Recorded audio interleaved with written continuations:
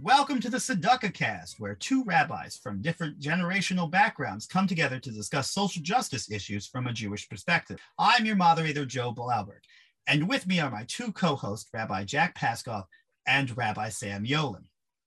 Before we get started, why don't you two introduce yourselves to the audience and explain what drew you to the becoming rabbis in the first place?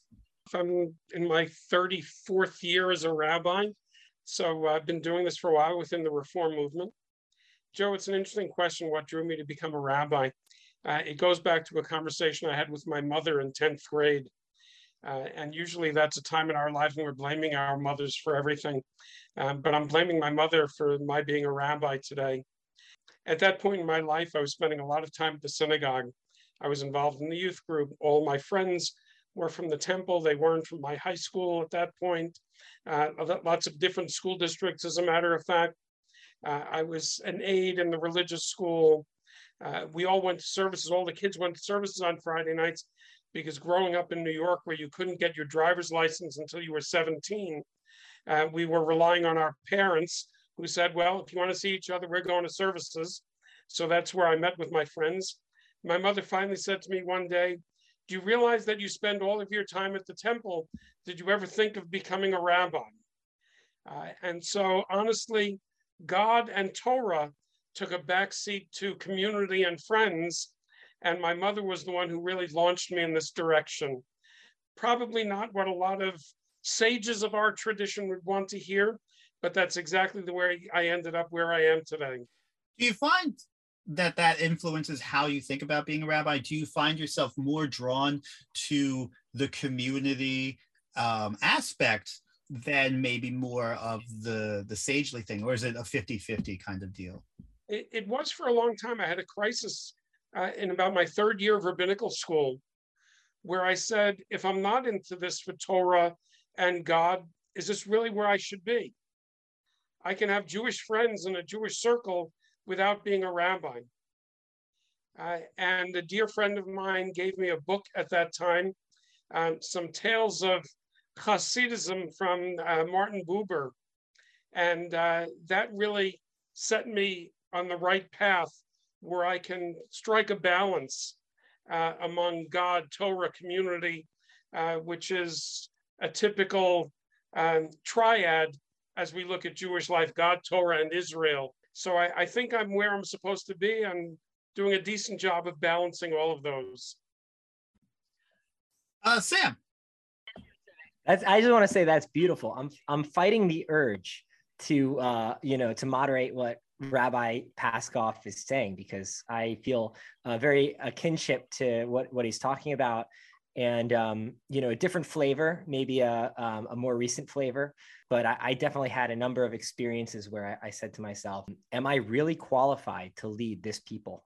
And as soon as you have those feelings, it makes you humanize Moses all the more. So, I think it's a sign of legitimacy. My beginning to Judaism was at first coerced. Nobody likes going to religious school. Nobody likes skipping out on travel soccer or other, weekend plans for tails in the shul. And there was always talk in my family of famous rabbis back in the day. It turns out there were some famous rabbis, and my parents really committed me to business school. I don't want to, get into the whole Megillah here, but I have a number of siblings. All of them are engineers. All of them are Ivy League trained, and I was the black sheep. I was more interested in poetry and writing, and I refused to take a lot of classes in high school. And then in college, I went to one of the best schools I could get to, which was American University, the same school that Rabbi Paskoff's son went to. We were just missing each other. I actually didn't associate with AEPi because I did not want to be Jewish at that time in my life. And it was the place for Jews. I've always had a strong aversion towards elitism, which in a lot of ways has pulled me away from tradition, because there's such a high regard for intelligence and for knowledge and achievement that kind of made me sick.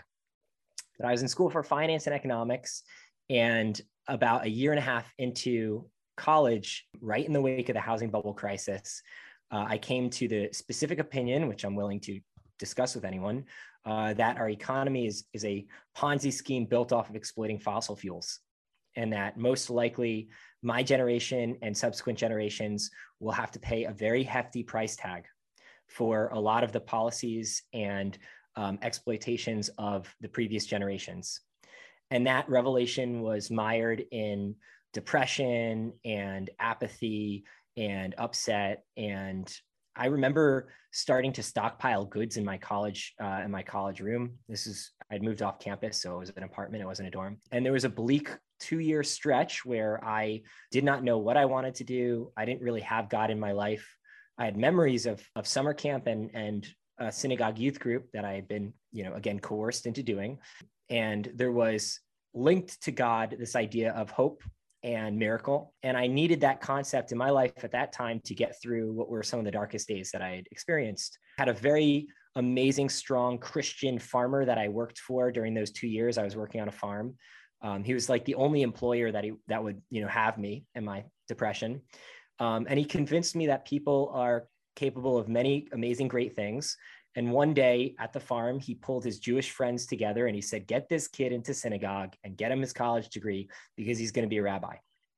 And at that time, the only place where these ideas fit were synagogues or places where they take anyone, no matter how ridiculous sounding those kids will be. I finished up my undergrad at a local college, and I applied to the only rabbinical seminary that I knew, which was HUC.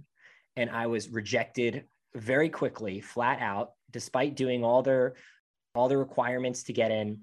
I have distinct memories of going to these, events where they were breeding applicants, and they would put me all the way at the end by like the no contest people. And I could see all the, Ivy Leaguers going, front and center to the big donors. And then they would cleverly like hide me. And I don't think they realized the upbringing that I had or the level of acuity that I developed from the last 31 years of my life. It was a source of contention. And I said, well, that's it. I won't be a rabbi. But I found a seminary that fit me actually even better. My own theology is always under construction. And I found a seminary called the Academy for Jewish Religion, AJR. I'm, repping their sweatshirt right now. And they're in Yonkers. They had moved from Riverdale to Yonkers, and they were mainly a second career school. So most of the people I went to matriculate with were former lawyers, doctors, accountants, professionals who had become empty nesters and said to themselves, this is my time to learn about God. I wasn't an empty nester. I just kind of had a false start and a quarter life crisis. But I was able to get the real help that I need in terms of psychological, spiritual, and social. And every year I went to school, I'd say, well, this is the year the economy is going to implode. And, it's a good thing I know how to farm from that farmer. And every year that I went through, turned into another year and another year and another year. By my last year, it was real and I had to find a job. And I was very lucky that there were a number of congregations that I had worked for as a rabbinic intern or as a associate that offered me a job. I'd pressed palms with some pretty important people, and I was not short of job offers. So I came to this small hamlet of Lepnin, as the locals call it, which is approximately 20 minutes east of Hershey Park. It's about 45 minutes north of Lancaster. It is essentially what used to be cornfields and dairy farms. And the synagogue president that I met came from the same shtetl that my great-grandparents came from, Ekaterinoslav. So when I met the individuals here, it felt like home. And I took a look at the giant building, and I met a couple of the young people who were really working hard to keep the lights on in this building. And I had this sensation that whereas all these other synagogues would really benefit from me being there, this synagogue might go under if I didn't go there. I felt so connected to this place that I could not stand to see such a historic Jewish presence be obliterated. Now that I've been on this pulpit for 3.5 years, I could see that this is a microcosm of larger America. There's many historic synagogues in many amazing towns across the country that because of the way industry has changed, those places are going by the wayside. But when I first got here, I really felt a strong pull, and I still do to those individuals. There's a millennial saying, you fake it till you make it. I love what I get to do. I love the people I get to serve. I love that I can connect with you and Rabbi Jack tens of miles away. Good. So our very first topic in our very inaugural episode here is the topic of homelessness. Homelessness is a growing problem in the United States as the cost of housing keeps growing unchecked. So what does the Jewish faith and Jewish framework of ideas say about homelessness? And I wanted to ask you guys, and I want to start you guys off. What is the Jewish idea of charity? How do Jews traditionally look at charity? Jack, we'll start with you here. We don't have an idea of charity. We have a word that often gets translated as charity, but we don't have a sense of charity. We have tzedakah, from the Hebrew root tzedek, which means justice. It's the name of this podcast. It's the tzedakah again. So one of the things I often point out to people, if they've ever seen any version of Fiddler on the Roof, they know that in the very first scene, we're introduced to the characters in Anatevka, and one of the characters is Nachum the beggar. And if you remember the scene, Nachum the beggar walks around, alms for the poor, alms for the poor. And one of the townspeople says, Nachum, here's 1 kopeck. And Nachum says, 1 kopeck? Last week you gave me 2 kopecks. And the man says, well, Nachum, I had a bad week. Nachum says, you had a bad week. Why should I suffer? Which, from an American perspective, sounds audacious, obnoxious, and gets a laugh. From a Jewish perspective, it's really a subtle reminder that this is about justice and not about the sudden outpouring of my heart. That idea of justice, which in the book of Deuteronomy we are taught to pursue. And whenever I read that passage, I always say, we're not to admire it from afar. We're not to wait for it. We are to pursue it. Now, oftentimes giving tzedakah results in the same as giving charity. We put money in a box, we send the check away to an organization, but the motivation is very different. And the sense that I am doing something more than helping to support someone, but I'm helping to restore a sense of justice to an individual who has been wronged, perhaps, and to a community that has gone adrift. That speaks to me much deeper than any notion of charity. This brings up a follow-up question here. When pursuing that justice, how far into that pursuit of justice should you give to the point where only you are comfortable, or should you give to the point where it might even make you uncomfortable, right? Like, where is there a limit to that? Yeah, so tzedakah looks very different to different circumstances that you find yourself in. The earliest remembrance I have of tzedakah is, after my bar mitzvah, the first thing my parents had me do is tally up all the gifts I had received and make sure I'd clipped off 10 to 15% for a specific, cause. But just to become bar mitzvah, I needed to visit an old age home and get to know the people and serve there for a couple months. So when it comes to society instituting tzedakah, those things are going to be very political. The Sadducees, which comes from the word tzedakah, was a political party in Israel that had convinced individuals, the way to get into the world to come is to do these things. And there was a political issue there. There was a number of Jewish parties that had turned in against each other because they might not have believed about those things. I think tzedakah is something that has to come from the heart, which means you need to develop the skills to empathize with people. In a society that's lost that skill, you can't really access where tzedakah needs to go or how it needs to be given. I'm so turned off when I go to the supermarket and I go to check myself out at one of those digital, kiosks, And at the end, it says, would you like to donate the remainder of your dollar to, save the poor or something? Because I know that the money should go to people who are there checking us out rather than to machines that, support a giant global corporation.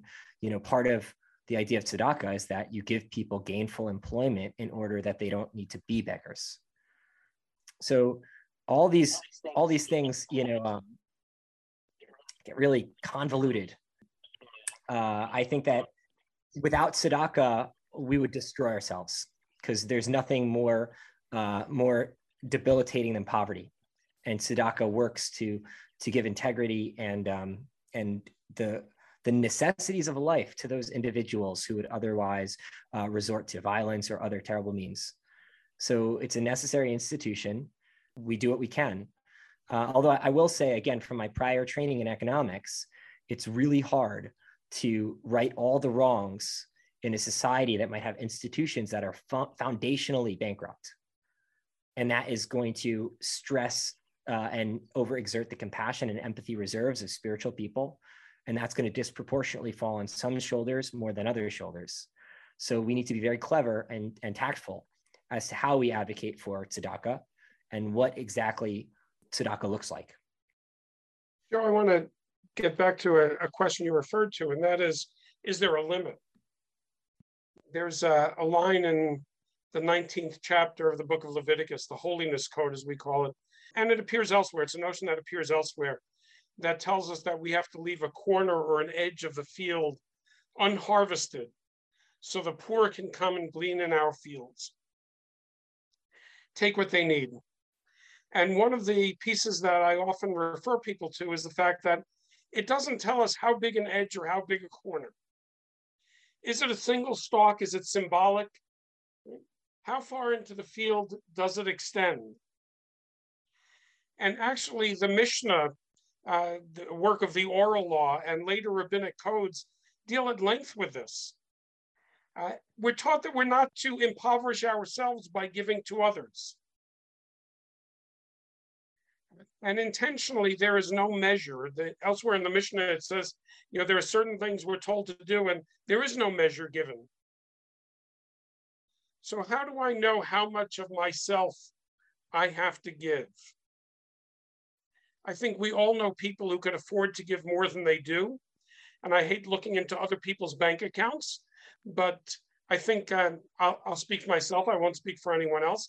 I think we do have a tendency I have a tendency to make those kinds of judgments. And then we know the people who are constantly giving of themselves, and we might know that they really can't afford it, but they continue to give. I want to respond to something Sam said also, and that was this notion of having it come from the heart, because this may be a place where we differ. I don't care if it comes from the heart or not. Just do it, right? I'll steal that line, who's it, Nike? Just do it, right? Do it because it has to be done. Do it because it's the right thing to do. Do it because God commands it. So I might find Nachum the beggar to be totally obnoxious, but I have an obligation to him, even if I don't like him and my heart is not so moved. So I'll give my 2 kopecks on that, which is, there's so many charities in this world. If you don't like Nassam the Schnorrer, I'm sure you could find Hazon or a different, charity to give those kopecks to. And I think one of the debilitations of the access that technology provides us and the information age provides us is that charities are oftentimes fungible, in the sense of you can, rather than, give to your local diner, you can give to a national, organization or something. So I would never encourage someone, not to give, especially when society is sustained by tzedakah, but, where they give. I have individuals in my community who only give to Jewish organizations, and I have individuals in the community who go beyond that. And I derive the same sense of joy seeing the names on the donor sheet of the local, family services group as, say, the Jewish organizations when we need, a new Torah or a new Torah cover here in the synagogue. But actually, I wanted to bring up, being as this is an intergenerational meet, I wanted to bring up a story that I used to give myself, integrity when I was literally living off my parents through rabbinical school, which is that there's a story that comes from the Zohar about a king, and he has a friend, and he brings his friend from all the way on the field to the kingdom, and he gives his friend everything, and he constantly spoils his friend. And he keeps asking his friend, aren't you having a great time? Aren't you enjoying this? Isn't this the best? And the friend says, yeah, it's great, but I just wish I could be feeling like I deserve it and not that it was coming from our friendship. And when I lived with my parents and I was saving for what I'm doing now, I had a really hard time with not feeling worthy because a lot of stuff was being done for me. And as I bring up that story, I'm thinking of the massive imbalances of wealth between those in the younger generation and the older generation, and feeling like my parents at my age could have afforded a house with a non-college degree, and I am going to struggle to pay rent, at a time where I have, more than a college degree. And so the idea of how this society is working to support those who are, more impoverished is one that's going to reconcile the king and his friend in terms of generational wealth imbalances. And I don't know exactly how that tzedakah works out, but I do know that without some of the multi-billionaires who are millennials and younger, the demographics and class distinction and breakdown is very disproportionate. And a society like that produces some pretty tense, socioeconomic and geopolitical periods. So I think tzedakah, first and foremost, for those people who might not feel drawn to give via their heart, should be afraid of what happens in a society when there's such wealth discrepancies, and they should give maybe out of fear. When I was in rabbinical school and college, getting my undergraduate degree, student loans were cheap. Interest rates were significantly higher than where they are now, but we were able to rely on the fact that we'd be able to pay them off pretty easily. And my generation was the last that was really the recipient of this notion that every generation expected their children to do better. Can I ask what year that was?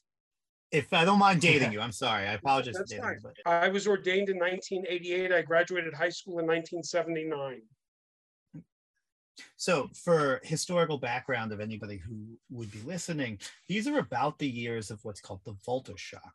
It was a system where, in order to crush the inflation that had occurred in the wake of Carter's policies and the OPEC dispute, that they raised interest rates on federal loans astronomically, and then the incoming Reagan administration was selling off federal assets in the way of federal programs like Fannie Mae and Freddie Mac. They were privatizing them, which led largely to, among many other things, right, and defunded HUD, the Housing and Urban Development Department, defunded public housing, and a lot of this led to the economic state of the 80s, and it was a ticking time bomb that we see as a result today.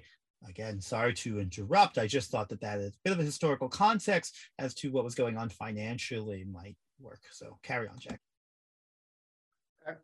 Just to respond to that for a second, when I was in rabbinical school, that's when Rabbi Harold Kushner, his second famous book came out. It was called When All I've Ever Wanted Isn't Enough. It was in the mid-'80s. It was one of the TV series at the time was what was it called, 30 something or some, right? It was yuppie culture at its best. People were making their first million by the time they were 40. And then they were saying, but what's going to give my life meaning? I have all of this, and yet there's this incredible void in my life. Kushner based a lot of that book on the biblical book of Ecclesiastes. King Solomon has it all. And he's still asking, where's the meaning in my life? in reflecting, Sam, on what you were talking about and this issue of generational wealth and how it's not getting to generations younger than mine,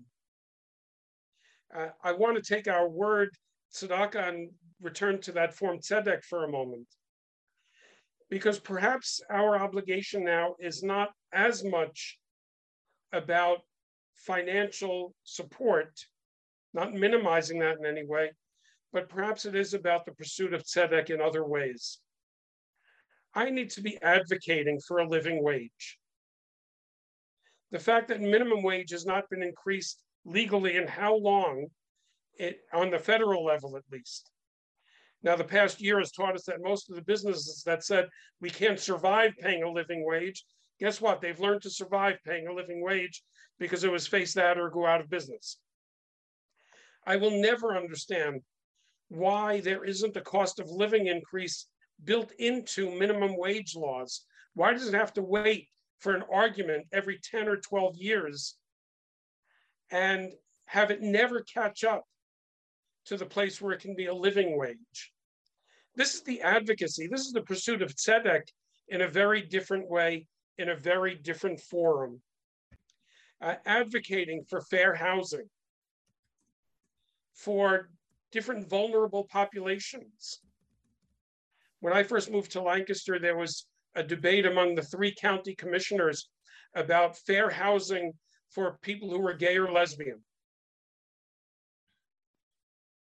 And the only dissenting vote of the 3 commissioners was someone who had a family member who had just come out.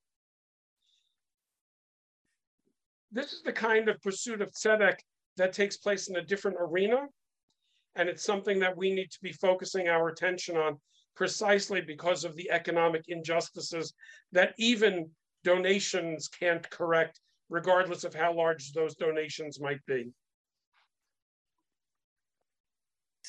So those were very good points. And when it comes to tzedakah, dignified wages and the ability to afford, a roof, 4 walls, 3 meals a day, hot meals, those are the things that our civilization should aspire to. From the classical economic standpoint that I was trained in college, when you arbitrarily raise the cost of labor, you do put businesses out of business. And part of that means that the businesses will go overseas to where labor is cheaper. Unless you do something with the ability to import and export, which is tariffs, subsidies, or energy prices. So I don't think it's, one of these things can't be looked at in a vacuum. These are systemic things. Even further, I think when you look at over the last couple of years, as we've seen, the prices of certain goods have gone up, considerably. But I wouldn't mind, and I'm speaking again from a place of privilege, I wouldn't mind paying an extra 20% when I go to the supermarket if I know that the workers at the supermarket, my neighbors here in town, are going to have their needs met and they're going to be good, peaceful, upstanding citizens. I mean, there's no guarantee there, but the hope is that, my quality of life will improve as my neighbor's quality of life will improve. It's not that the scarcity mindset of, maybe the tragedy of the commons that Adam Smith writes about, where if they have less, I have more. I think the idea is that they could have more and I could have more too. But some real effects of the price of labor are when you raise the price of labor, unless, you have energy levels that prevent, worker exploitation, you're going to see like the race to the bottom that we had over the era of globalization in the 90s. And I was a mere infant at that period of time. I learned about that from textbooks. And I had to question why there are good sides of town and where the manufacturing base go. And I think actually coming to Lebanon here has really helped me put a face to the, closed industries and the families that are affected by the Rust Belt. Because in my wealthy suburb, in my upbringing, I was not rubbing shoulders with individuals who were smart, good, God-fearing people who just were down on their luck.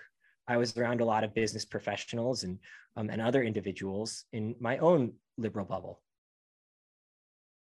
I'd like to bring it back to the concept of homelessness, and the government itself tries to intercede.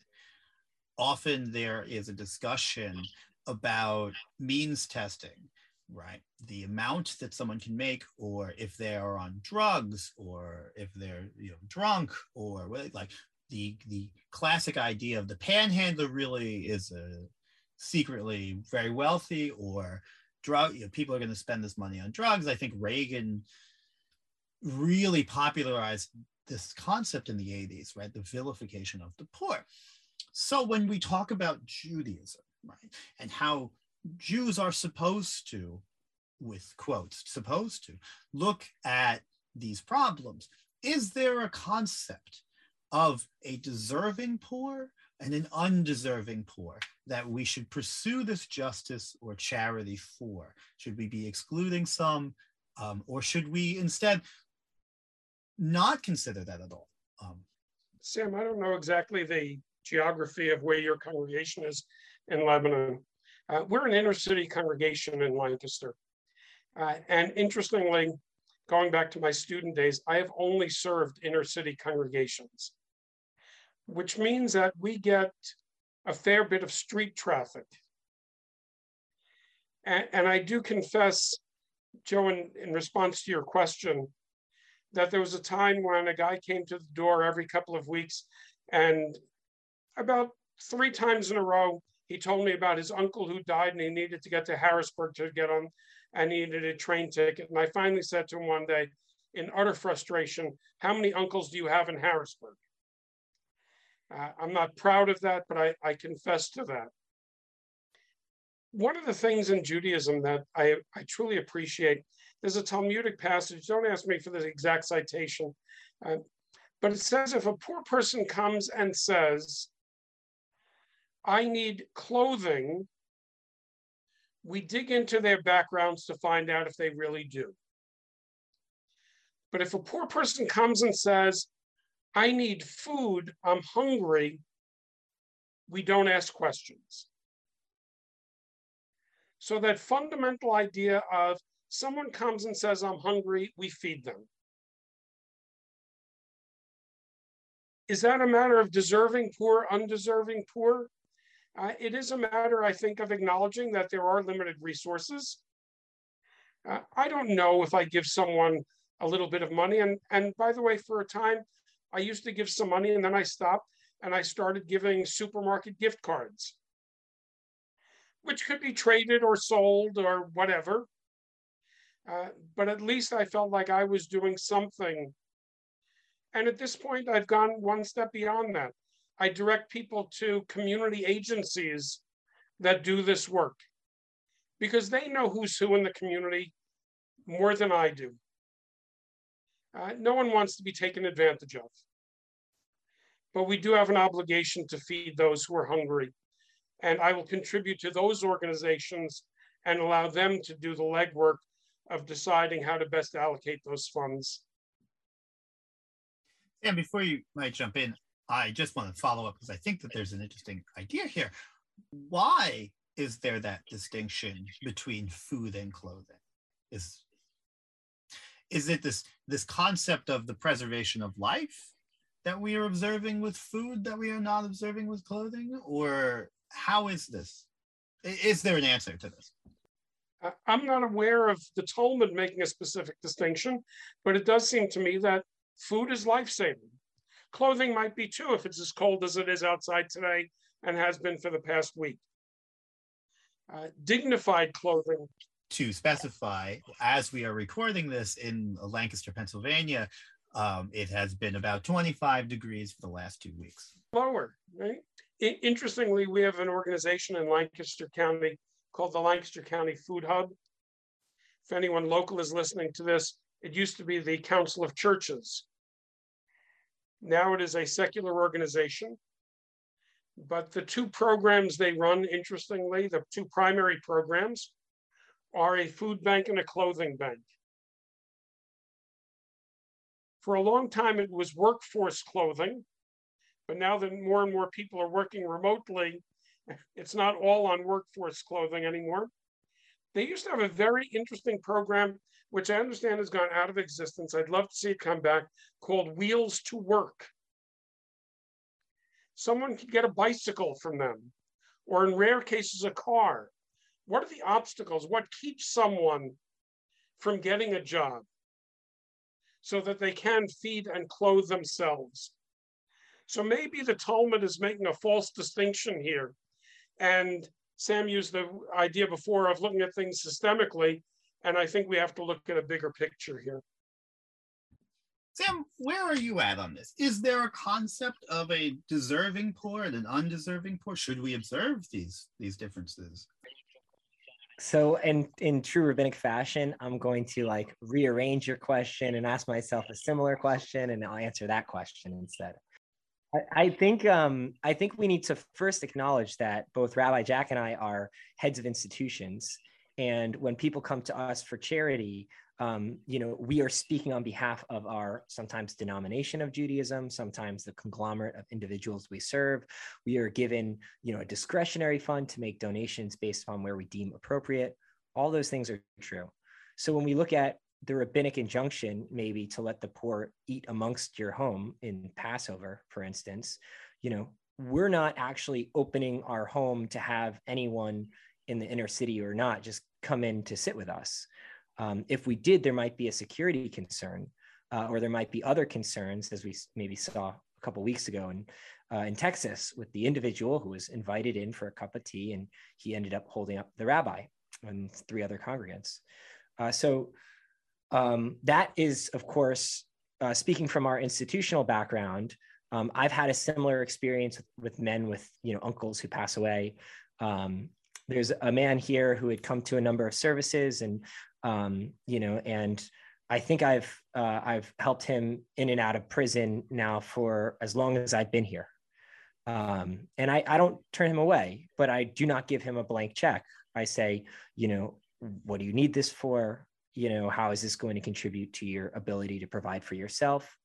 And this is someone who's proven to me that his heart's in the right place, but he just, maybe I'm a sucker, but the amount of money that I'm giving him in terms of goods, whether it's food or resources to be and live a Jewish life, or a bus ticket here or there, the resources I'm giving to him is not putting my community at a disservice or disadvantage.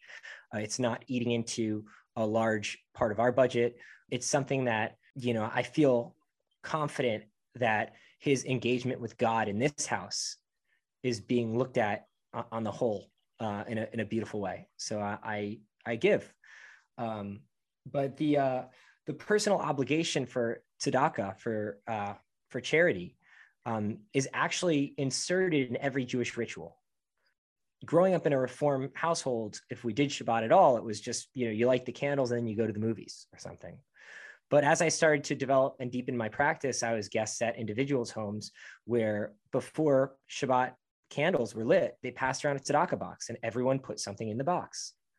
And I remember thinking about how beautiful that was. And specifically, there's a line in the Birkat Hamazon where you whisper, that my father should never beg.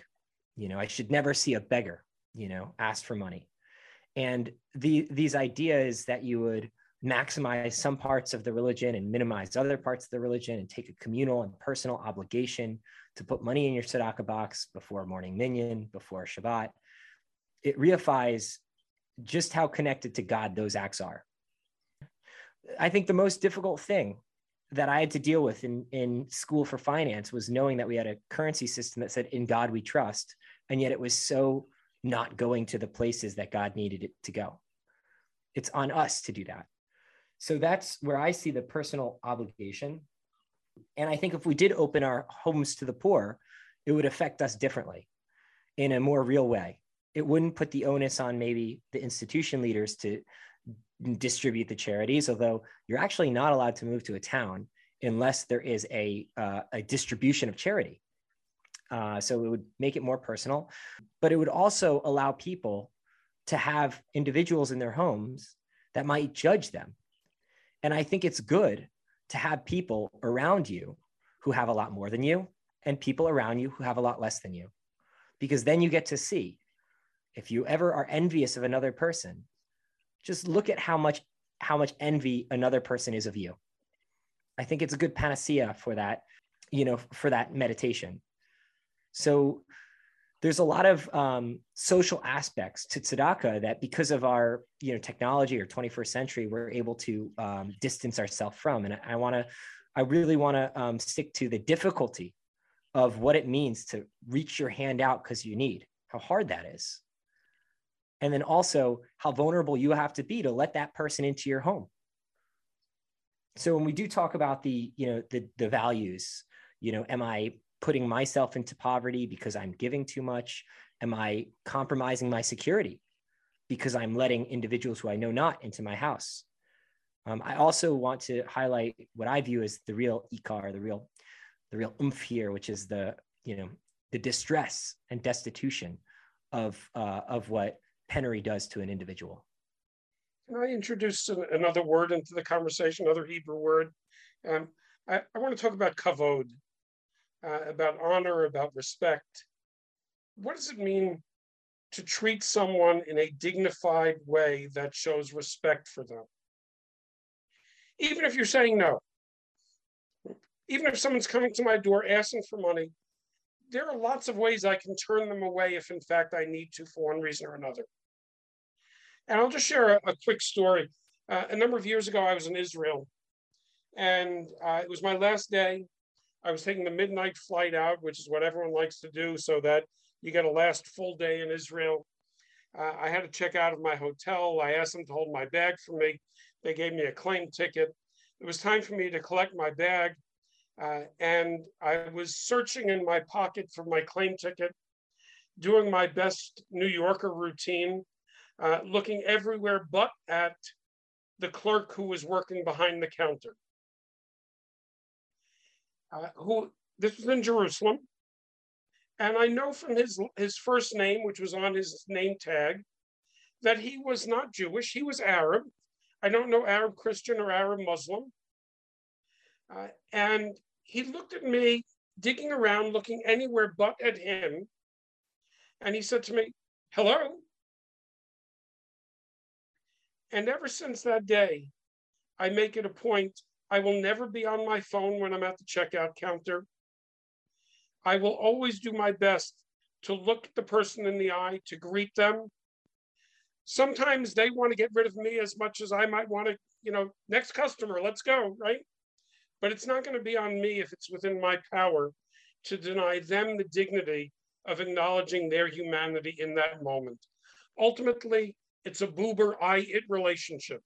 He wanted to get his paycheck. I wanted to get my suitcase, but that doesn't keep me from acknowledging his humanity, to treating him with kavod, with a sense of respect.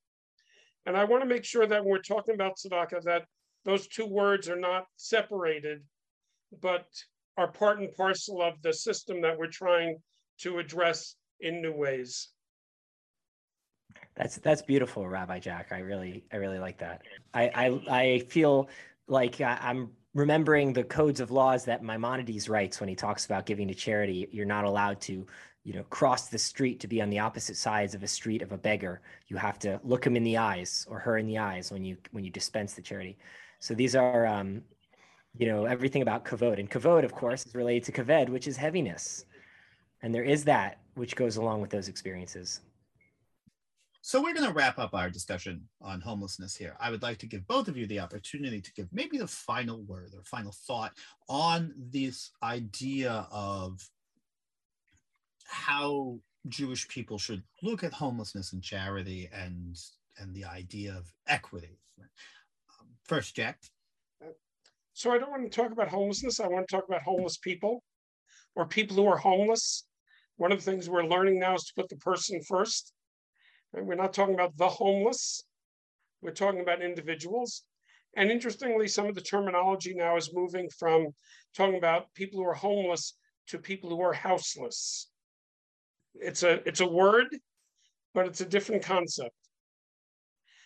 There are some areas we haven't touched on that I think are critical. We focused on the financial need, but we have not focused on the fact that if you look at people who are homeless or houseless, if you look at the rate of mental illness, of addiction, military veterans, and people who are victims of domestic violence, you're going to cover a broad spectrum of those who are houseless. So this is economic, but it's also something that touches on many other aspects of life in America today. How do we deal with mental illness in our society? Here in Lancaster, Pennsylvania, there are not enough beds for those who need to be in inpatient psychiatric facilities. I was talking to someone last week, parent of a child who needs not inpatient, but outpatient. They were told, well, we can interview you in about 3 weeks. If a parent is reaching out like that, they're in need. We don't have enough beds. There is still a stigma attached to mental illness. Now, Lancaster County has done a very good job of housing veterans. Not 100%, but they've done a very good job of it. We have a domestic violence shelter. We have a diversionary court program called euphemistically drug court. It's an unfortunate name, but it's a diversionary program. Someone who agrees to observe the terms of a certain program can not only avoid jail, but can have their record expunged. But there are bigger systems here than just the financial one, and I want to make sure we at least acknowledge those in this discussion. Those were, that definitely broadens our purpose and our obligation to an even more heavy degree. I think we'd even talk about individuals who maybe they have homes today, but with the effects of climate change, maybe tomorrow their future is not as secure. I don't really want to end on such a heavy note. I was hoping to say something more along the lines of a blessing. You know, I pray and hope that the people in my family and in my community can know how difficult it is to ask for help in this regard without actually having to need it. Because you don't really know how hard it is until you need it.